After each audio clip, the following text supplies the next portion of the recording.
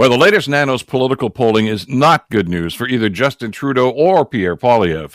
Just over half of Canadians would like to see Trudeau and Poilievre replaced as leaders of their respective parties before the next election. That's a pretty strong indicator that frustrated Canadians are being underwhelmed by the performance of both leaders as we suffer through one of the most difficult economic circumstances in recent history.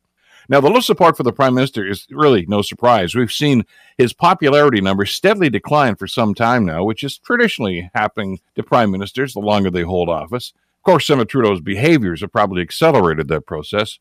Poilievre, on the other hand, has only been on the job and under the microscope for less than a year, but the trend seems to indicate that the more Canadians get to know him, the less they like him.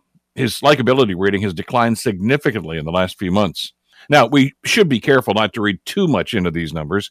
I mean, Justin Trudeau has had similar low polling numbers in the last 3 elections, but he ended up forming government each time.